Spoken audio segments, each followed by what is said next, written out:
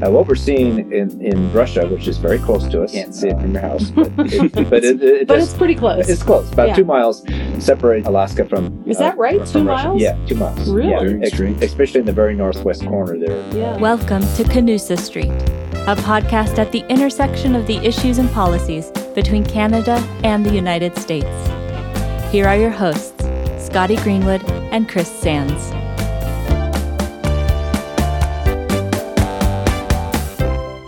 Welcome back to Canusa Street, everybody. I'm Scotty Greenwood with the Canadian American Business Council, and I'm here in our pop-up studio live with Chris Sands in Calgary, Alberta. Hello, Chris. Hello, Scotty. Nice to be back with you on Canusa Street. You too. And this is getting fun. I think we should do this in person as much as we can. I'm excited about our very distinguished special guest. The Lieutenant Governor of Alaska is somebody that is well known in Alaska, not only because everybody knows everybody, but you have a very great record. But also is talking about the Arctic here at the PNWER Conference, the Pacific Northwest Economic Region Conference. And I think the Arctic is a subject, I know the Arctic is a subject I care a lot about, but I think it's important to the world, and maybe we'll get into some of those issues today. So first, Chris, how about you properly introduce our distinguished guest? It's a pleasure. Lieutenant Governor Kevin Meyer he's the sitting Lieutenant Governor and was first elected to the position in 2018. Prior to his time as Lieutenant Governor, he served 8 years in the Anchorage Assembly, 8 years in the State House of Representatives, and 10 years in the Alaska State Senate. He served in several key leadership positions in the legislature, including co-chair of the House and Senate Finance Committees, also Senate Majority Leader, Senate Rules Chairman, and was chosen by his Senate colleagues to serve as Senate President from 2015 to 2016. As Lieutenant Governor, he's been selected to numerous boards and committees. He is very active on Arctic issues and has really put Alaska, you were already on the map, but very much at the center of American thinking about the Arctic. And so we're really glad that you were able to come and join us. My pleasure. Thank you for having me. Yeah, it's been great. Absolutely. So, you know, it's an interesting thing. In Canada, when they talk about the Arctic, it is a Canadian issue. In the United States, when we talk about the Arctic, it's an Alaska issue. Yeah. Talk to us about what are the big challenges and opportunities presented by the Arctic for our country, not just for Alaska, but for the United States? Yeah, well, you know, I think for the longest time, the United States didn't realize that they are an Arctic country because of us. And now recently, they are recognizing the importance of the whole Arctic region and for Alaska. What we're seeing in Russia, which is very close to us, you can't see it from your house, but it's pretty close. It's close. About 2 miles separates Alaska from.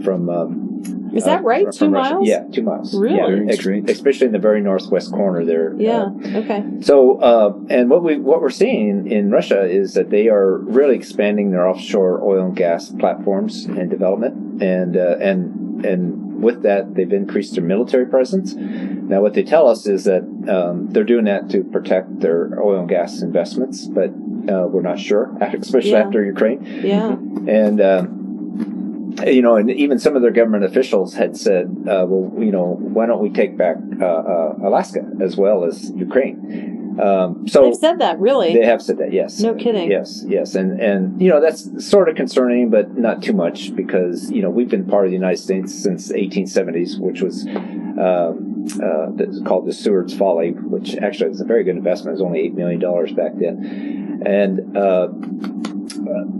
so what we've done because of that is we've also built up our military now in Alaska. We have 8 very large military bases, and just about everybody in Alaska has 2 or 3 guns, because we go hiking, you need a shotgun for the bears. Sure, absolutely. You got to shoot the moose and the caribou with your rifle, and then the handgun for protection. So, if Russia does want to come back and reclaim Alaska, good luck to them. Yeah, we're ready. Yeah, exactly. So what we're seeing is a lot of discussion during this symposium conference about critical minerals, the U.S. Geological Survey had said that at least 30 of the 35 critical minerals are in Alaska. So we have them. We want to produce them. We're producing some up at Red Dog Mine at Kotzebue with Teck. We have 12 native corporations that their whole intent is to produce their land for their people. And so they hire the indigenous people. That's their top priority, and that's what we're seeing at Red Dog, at the zinc and copper mine up there. And then up on the North Slope where the oil and gas is, they are pretty much doing most of the production for the oil companies. So there's just a lot of opportunity in Alaska, and now with the receding of the ice because of climate change, we have a lot more tourism coming up, a lot more cruise ships coming up, but that also brings risk, because what we're seeing now is China in particular taking advantage of that to, for export purposes. And I already mentioned what Russia is doing. And so that is concerning to us. It's concerning to us that if there was an environmental disaster, an oil spill, we're not prepared for it. We couldn't clean it up, and Russia certainly can. It would require an icebreaker more than likely, because there's still a lot of ice up there. And the nearest icebreaker is in Seattle. Wow. So, which is pretty far away if you look at a map. It would take several days. To get up to Nome, where the disaster would likely happen. Now, the good news, though, with the infrastructure bill that just passed, they are building new ice cutters, and we've been told that one of them will come to Alaska.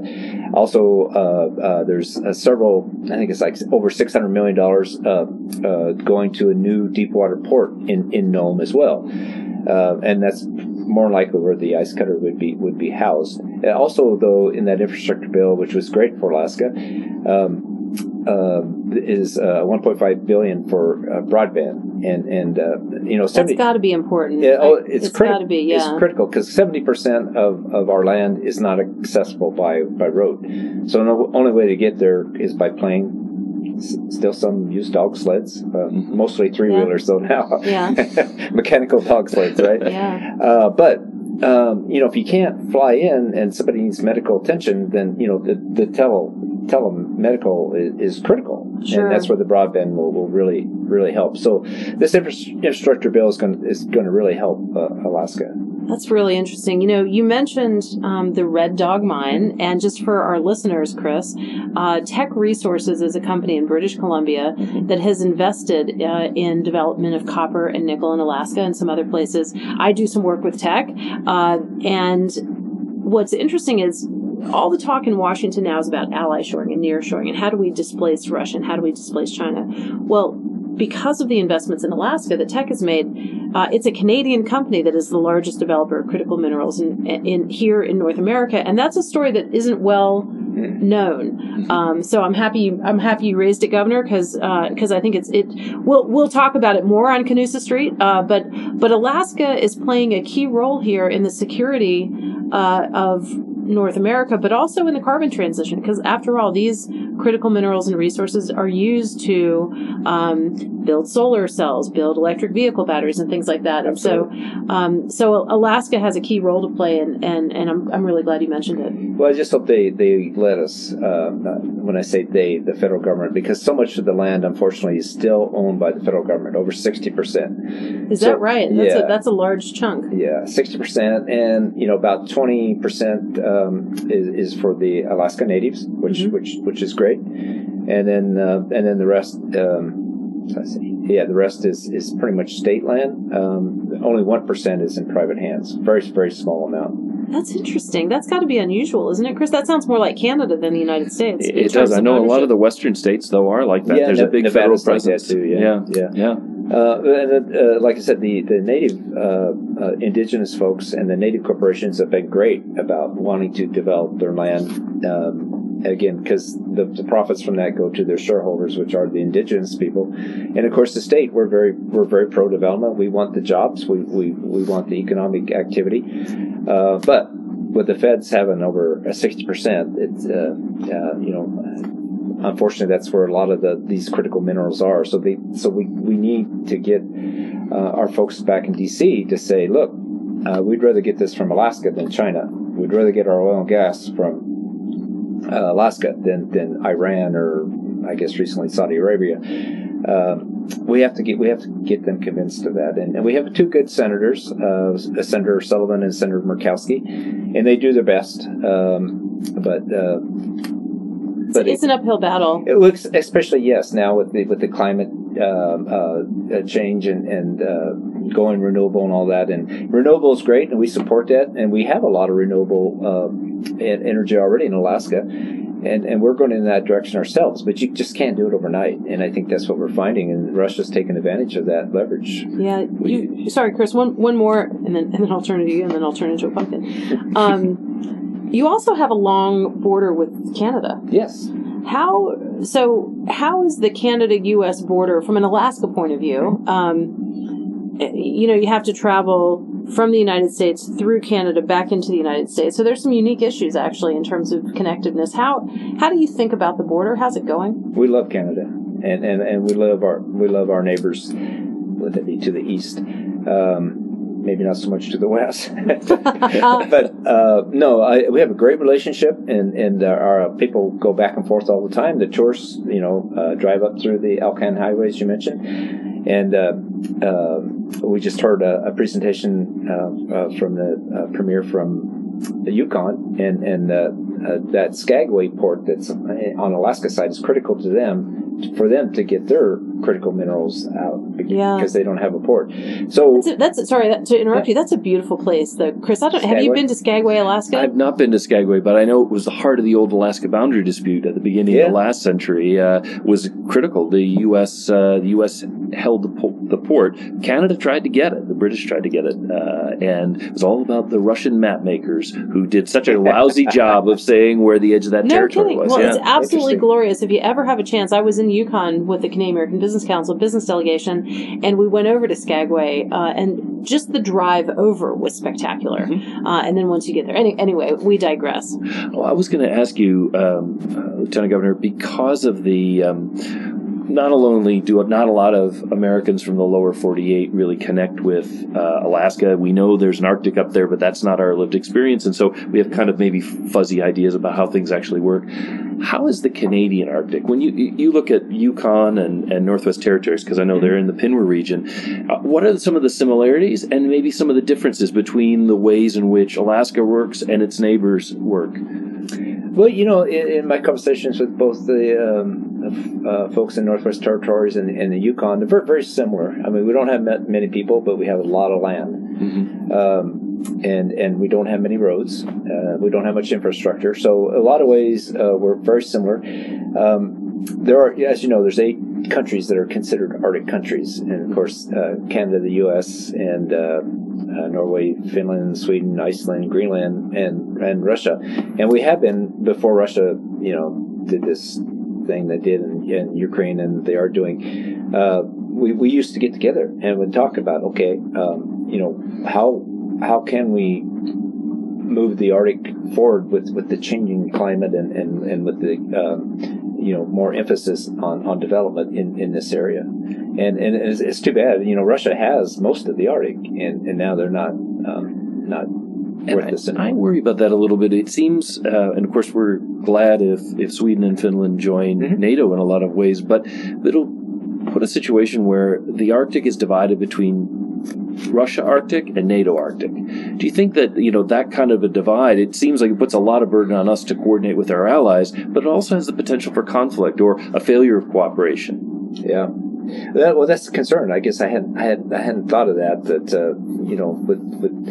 well, I guess Greenland and Iceland is not part of the NATO either, I don't believe. Well, Greenland is because it's still under Denmark. So, okay. Well, we tried to buy them, didn't we? We did try to buy them. Under President Trump. A couple of times, yes. President Trump tried to buy Greenland. Well, that would have solved the problem. Well, he realized that, they have all these critical minerals. And now, and of course, China is very interested in them, too, for that reason. I'm sorry. Yeah, no, we are. It is important to think about conflict with Russia because, of course, we're in one right now. It's real. It's today. It's happening in Ukraine. Contrast that with Russia cooperation in space, where we're not in conflict. And I wonder if there is some world in which in the Arctic, it's somewhere, but it's not conflict in Europe, it's not total cooperation in space, but there's maybe a tense truce or something. But I think that would require, and you mentioned it, Governor, capability. We need, in Canada and the United States, and in our allies, we need more capability. We don't need just one icebreaker. I'm glad we're getting one. But we need 10. Yeah. Canada needs to be a part of that. I mean, we need all kinds of capability. We have under-the-sea capability, of course, with the U.S. Navy, but we need icebreakers. You mentioned disaster. What are we going to do if and when, God forbid, something happens that's an environmental catastrophe? We have to be able to remediate it. And we don't have any of those things yet. No, we do not. We do not. And that is frightening, especially now as we see so much more activity in the various water passages. China, for example, is really taking advantage of that. China, not even an Arctic country, has more icebreakers than we do. So, well, and they wanted to be an observer to the Arctic Council. I think they are an observer. Yeah, they wanted to be a member. They wanted to be a member. And we go, wait a minute, you're not part of our. You're not. Yeah. And let me ask about that, because the Arctic Council, when it was set up, obviously Russia's chairing it now, so we're not meeting because we don't want to validate that. Although we haven't kicked them out, and I think that goes to your comment that there is a lot of value in potential cooperation, and we may get past this. But one of the sets of governments that is always left out are, I guess you call subnational jurisdictions like Alaska and the Canadian territories and so on. Can we use this opportunity, while we're sort of not very happy with the Russian chairmanship, to deepen the connection between some of the people who live in that region and this Arctic Council, which is really uniting federal or national governments? I mean, can't we, if we can bring in China as an observer, couldn't we bring in the Yukon as an observer and give them more role? Because you're living there. This is what you see every day should be informing the kind of opportunities for cooperation and the warnings about problems. Yeah. Well, and I think it's important too that we bring in more indigenous people from the Arctic areas, because they've lived here forever, right? And they've constantly have been adjusting to change and in particular climate. And what's interesting is they're finding all these dinosaur bones up in the far north slope where we have our oil. Yeah, and so I asked a professor, I says, well, how could dinosaurs survive in this minus 40, 50 degree weather that they frequently have up there? And they said, well, it never used to be that cold. So the climate's always been changing. Now, the argument, though, is now it's changing much faster. But the indigenous people, they know how to survive. And so we just need to make sure they're included in whatever discussions we have. And there is a conference coming up in Greenland, and actually I was going to go, but you can't get a plane ride in there. Apparently the planes only go twice a week, and they're all full. Oh, no kidding. Yeah. That's incredible. Talk a little, if you could, just for those of us who are outside the region, how are the indigenous communities doing in terms of economic prosperity, opportunity? You said that they're leaning forward and trying to create some economic opportunities for their communities, but what is life for them like, and how do they relate to the larger picture of the Arctic? Yeah, I think it varies on the region. And again, Alaska is huge, and we like to remind our friends in Texas that we're 2.5 times the size of Texas. Can you imagine that? Think of that size. 2.5 times the size of Texas. Yeah, you could cut us in half, and Texas would be the third largest state.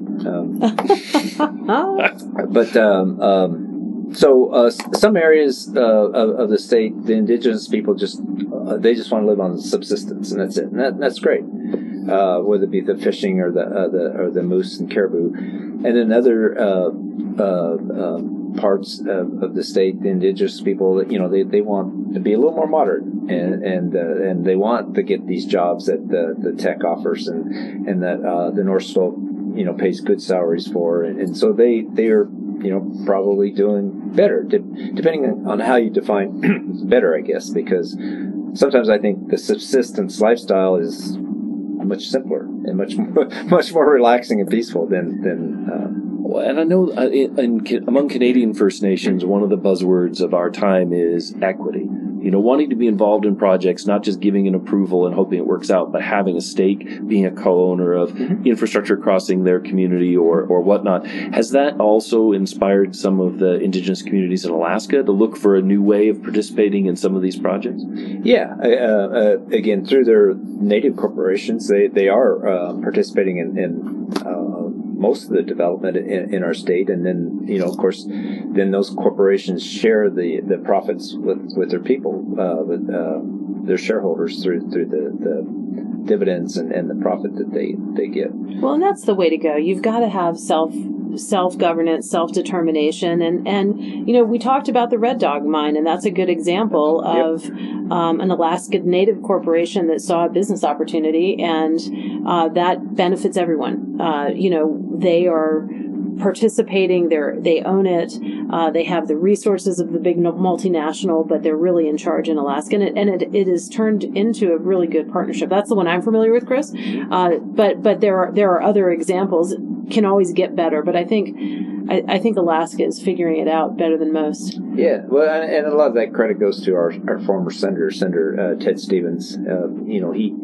He put that all together back in the early 1970s and worked with the various tribal and native groups to come to agreement on land exchange, and it's worked out pretty well for us. And Kotzebue is a good example where the Red Dog Mine is. It used to be a very poor area, and now they got a new hospital. They got community college, and they got roads, so they're doing much better. You mentioned Senator Stevens. I can't let you go without talking about politics for a little bit. We're here with a bunch of elected officials, including yourself. Sure. And a number of the Alaska delegation to Penwar isn't here. I think because there is a primary coming up. Yeah. We're in July here, and it's in August. Congressman passed away, an iconic congressman. So there's a race for that. So maybe give us a little. You're not running again, so this is safe. Give us a little update on politics in Alaska. Yeah, no, happy to, because it is very complicated. Yeah, Don Young had been our representative forever, 49 years, and I think he wanted to get to 50, and so that's why he was running again. But unfortunately, he was 89, and he died on an airplane coming back from Alaska via L.A. And tragic, really. It's terrible. It's sad. Yeah. In Alaska, the lieutenant governor also serves as the Secretary of State, so I oversee elections. So we're having a special election to replace him, and it's probably not the best time to be doing a new way to hold our elections, but we're doing what's called ranked choice voting, and that's happening here in Alberta too. Actually, they're doing ranked choice voting for the leader of the United Conservative Party. Yeah. So you get. I didn't know that. Yeah. I talked to some folks in Australia because they've been using it for quite a while. But it's very confusing to folks their first time. Yeah. And they call me as the Secretary of State and say, well, how dare you? Why are you doing this? And the reason why we're doing it is because it passed by a ballot initiative. The voters asked for it. Yeah, I know. So it's like, anyway, it's not our idea. We don't. Yeah, you just got to make it happen. Well, so what's going to happen? Any predictions? A lot of people are running. Some famous names, some not as well known. What do you think? Yeah, well, again, I think everybody's trying to figure out how this ranked choice voting is going to work. For example, Sarah Palin's got name recognition, so we had. Here's where it gets complicated. Right now, we just need to fill Don Young's seat till the end of December. So we're having a special election just to fill that. But of course, everybody wants to win that. So then they are. Then you're the incumbent, right? And then the money flows to you, and then hopefully you win in the general in November. I think somebody like Sarah Palin, who is running for that seat, has the name recognition, but I don't think she can get 50%. So it's going to depend on how the votes get redistributed. Whoever's in fourth place, they get eliminated because they're last, and then their votes get reallocated. So it'll be interesting to see, and everybody's trying to out-strategize and outthink the system. I saw somebody say, well, if you can't vote for me or make me number one pick, make me your second pick. So. Yeah, the campaigns. Well, maybe Chris, we could invite now the Secretary of State, Lieutenant Governor, back on Canusa Street after and explain to us what all happened.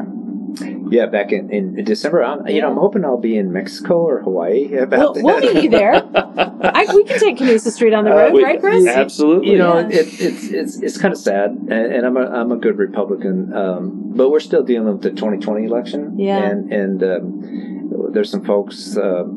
The one that comes to mind sells pillows. That still saying that and the former president are still saying that the elections were fraud and you can't trust them, and that really bothers me because some people actually believe that, and so they contact me.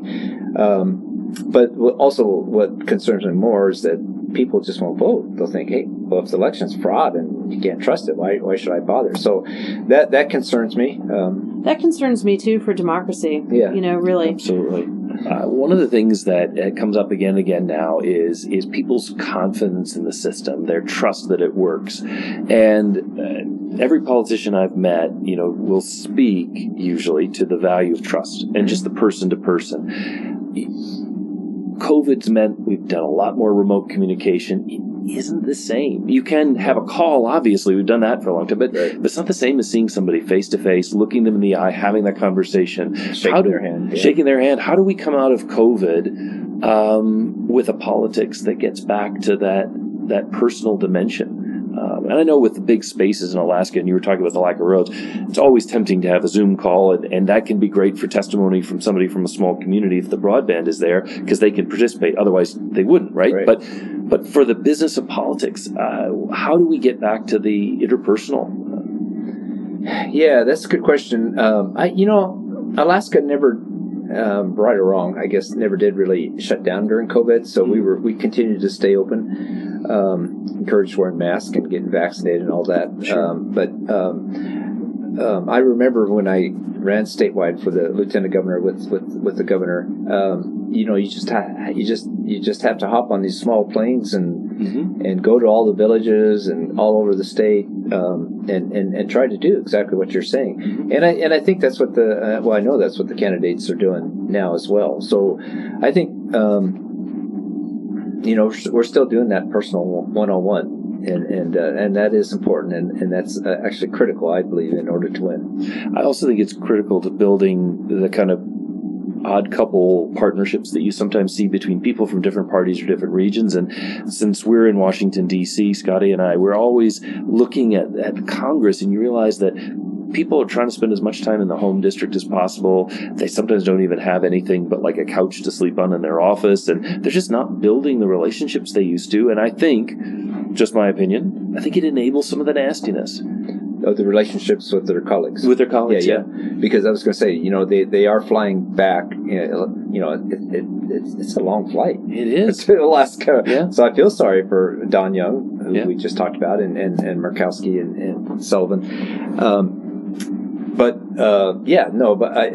got to be a balance there somewhere where you keep that one-on-one personal relationship with your constituents, but also you have a cordial relationship with your colleagues. And this is something that I think we could learn more from Alaska, because you are a small state population-wise and quite low population density, but you're a big state geographically. And the U.S., we're a big country in both respects, but ultimately, overcoming distance, continuing that human interface, that's something you've been doing ever since you became a state and even before. Yeah, and I think, Senator Murkowski has gotten maybe bad rap sometimes because she does cross over and work with the other party. And Ted Stevens, our senator I talked about earlier, did the same thing. Well, and Senator Murkowski's father. Yeah, Frank Murkowski. Yeah, that's awesome. I don't understand, why we have such bickering going on in D.C. and why, if you're a Republican, you have to vote this way, Democrat that way, because at least in state government, we had the flexibility and freedom to vote however we wanted to on a bill based on its merits. Mm-hmm. Well, that's something maybe we can import a little bit from Alaska, bring down to Washington. There's always hope. Yeah. What was that called? They got rid of it because people were getting all these capital projects. Not the filibuster. Filibuster? No. But somebody said if we brought that back, that would help. Bring both sides together more. Oh, was it earmarks? Earmarks, yes, yes, that's it. Yeah. It's funny. I mean, I don't know if you agree with that or not. No, I mean, you have to find a way to get a consensus, and there's so many great stories in American but also Canadian history where. Somebody was a little skeptical about a big legislative proposal, but they got a post office. Or they were able to do something for their community, and they said, "Look, we have to compromise. That's the nature of politics." And while I'm not sure this whether it's healthcare reform or the interstate highway system is going to work or benefit my folks, I got something. so I can hold my head high and say, well, I hope it works, but the main thing was I got something for my district. And they took that away because they thought, well, it's creating all these crazy little projects and pet projects. Yeah. That's not the way to build a country, but it is the way to build consensus sometimes, to build the kind of majority that can get stuff passed. Yep. Now we're talking about politics, and I'm supposed to be just entertaining our listeners here. But let me end our part just with one question. You've seen politics in the rest of the country in Alaska, and we started talking about the Arctic. For those of us who live in the lower 48 who don't have that immediate connection. Hopefully you don't live in Texas. No. Okay. No, I'm from Detroit and I live in Washington now. But, okay. But for those of us who don't live in the Arctic, don't live so close to it, what would you tell us about climate change, about the future of this region, about the minerals, about it? Yeah. What do we need to know? Well, the Arctic is definitely changing. And as I mentioned earlier, it's always been changing, but it's changing very rapidly now. And there's a lot of challenges to overcome, with the permafrost and some of the villages, falling into the ocean, and the increase in forest fires because we have, so many trees. So there are a lot of challenges that we need to address, and we look forward to dealing with them head on. But then there's also a lot of opportunities that we want to exploit. Now you have tourism, like I mentioned, the cruise ships are coming further north. But the tourism season, most everybody wants to come in the summer. Yeah, funny. is being extended. So tourism is longer. The fish seem to be migrating further north, but that's bringing opportunity for those folks in northern Alaska. So the changing Arctic is both a negative and a positive, and we need to address the negative and like I said, take advantage of the positive. And I think if we can all just work together as an Arctic region, which we have been doing until recently, we can all benefit. Absolutely. Well, thanks so much for spending time with us, Governor. It is great to see you in Calgary, and hopefully we'll see you in Alaska, and maybe once you retire, we'll see you in Hawaii or Mexico City or wherever you end up, and we'll bring Canusa Street to you. How about that? Yeah, that sounds great, and thank you very much for joining us. Thank you. I appreciate this.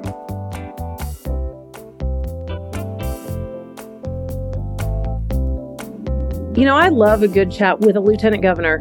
And Kevin Meyer, the lieutenant governor of the state of Alaska, is a really interesting guest for Canusa Street. He's an important leader. I think everybody in Alaska knows each other.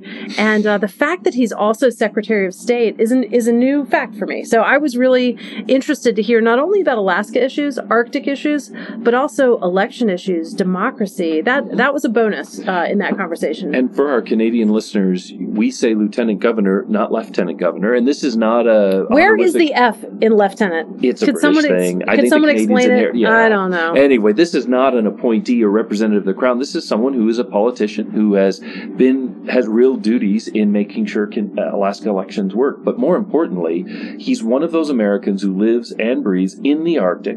And I think for Americans, we often don't think of ourselves as an Arctic nation. You have to check in with Alaska to really understand how important it is for the United States. That's exactly right. And you know what? I would also recommend to anybody who hasn't been to the Arctic, go.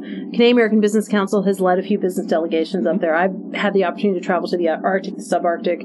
You've been up there. I think it's a wonderful opportunity, and we should go. It's the place is changing dramatically, and the issues from sovereignty to climate change to environmental catastrophe to war with Russia, they're all there. It's really fascinating. It really is. But I think one of the things that came out from that interview and will stay with me is we have to listen to people who live there. Discussion about, is climate change affecting things? Well, they know. And we should be listening to them and supporting them. They're our fellow Americans and, in some cases, fellow Canadians. So very important to listen to someone like Lieutenant Governor Meyer. And I thought he was very charming. He was charming, and I love this idea of getting together in person at a conference. It's a target-rich environment for us, it is. And our producer Zavi spends a lot of time chasing down our guests and our schedules and everything else. And in this case, here at Penmore in Calgary, we're able to talk to a lot of people in a short period of time, and that's a real blessing, actually. Yes, and Zavi can actually physically drag them in here, so he's the muscle of Canusa Street now. He's the muscle of Canusa Canusa Street. That's exactly right. Picture I don't know, an Emmett. What? It's like a reverse bouncer. Instead of throwing people out, he throws them in, and then he's the magnet and the muscle. Yes. There we go. And amen. Listen, always great to see you, my friend. Always great to see you too. Outstanding. This podcast is brought to you by the Canadian American Business Council and the Wilson Center. If you like this episode, help others find our show and give us a rating on Apple Podcasts or Spotify.